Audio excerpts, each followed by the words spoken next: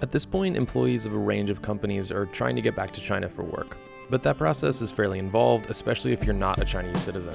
Our Vice President for China Operations, Matt Margulies, recently returned to China with his family, and we figured it'd be worth a chat with him to see how he's doing and to hear what that experience was like. So before you left, what was the process for getting a visa? The process for me for getting a visa was actually fairly normal. I was fortunate enough that I was able to apply for a visa right before China instituted a lot of its visa restrictions and travel restrictions related to COVID. And so fortunately, I was able to get in the process and actually have my visa returned to me right before a lot of those restrictions came into place. The challenge for me was that my visa did have a 90-day limit or time limit for entering the country. And so from the time of issuance to the time to get into the country, although I was allowed to enter, that's when a lot of the flight capacity and visa restrictions between the US and China really did tick up. So although I was allowed to enter, the ability to enter was quite difficult. And so my path into China was actually was not straightforward really at all. I ended up traveling from Washington to Frankfurt, Germany, to Helsinki, Finland, finally into Shanghai.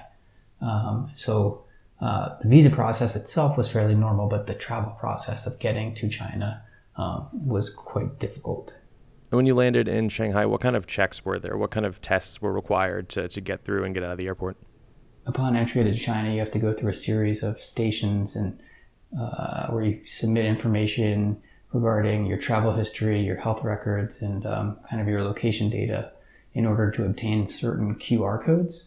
And then these QR codes are used to track your status or your identity through the Chinese system of going into a COVID test and then going into a 14-day quarantine. For me, the process took about 2 to 3 hours from deplaning, from landing in Shanghai and then getting on a bus to get to my 14-day quarantine hotel.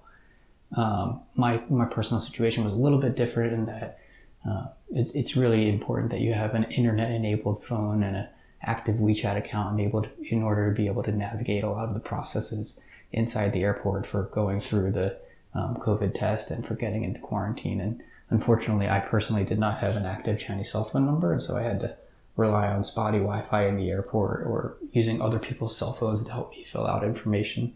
So for me, it took about 3 hours to get out of the airport. Maybe for other people that are not in that situation, I could see it taking less, maybe 1 to 2 hours. Because the airport itself is not busy, there's just not a lot of international arrivals into China currently. So it's pretty much, at least in my experience, it was our plane appeared to be the only international arrival in that terminal at that time.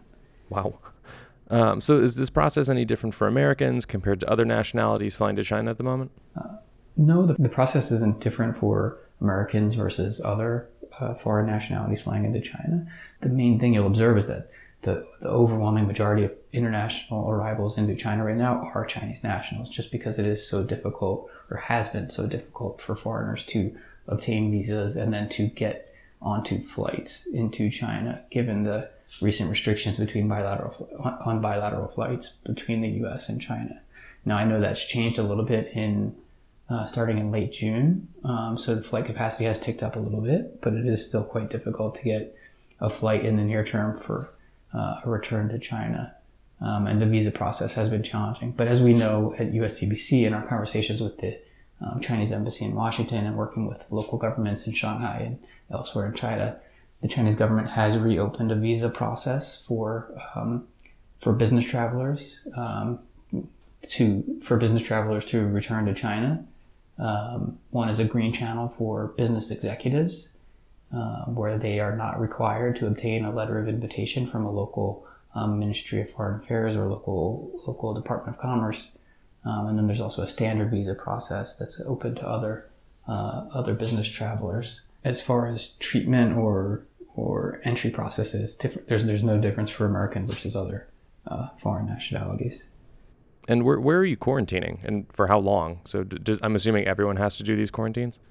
So technically, I don't think I'm allowed to specifically disclose where I quarantine. I just finished quarantine this morning I did have to do 14 days in centralized quarantine, which was basically just a private Chinese hotel that I guess most likely received approval from the local Shanghai government to qualify as a location for accepting quarantine individuals. And they were fairly strict in terms of procedures, processes, and protections, right? That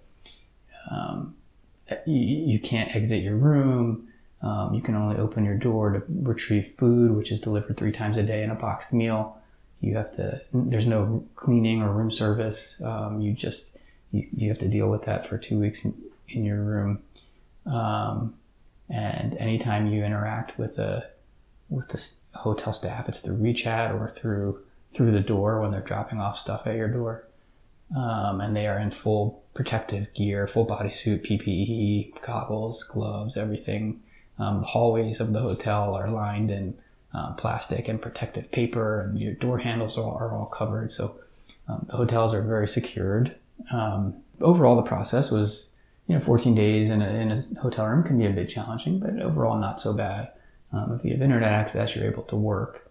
It's a manageable experience, at least in my view. So now that you're free, where are you moving? Where are you going?